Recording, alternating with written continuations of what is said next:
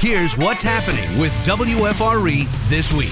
Hey, join Team WFRE tomorrow at the Frederick Shell on Route 40 from 3 until 6 for a car wash to benefit St. Jude Children's Research Hospital. Team members will be collecting donations along with some career firefighters from Frederick County. Show your support for the kids at St. Jude and stop by.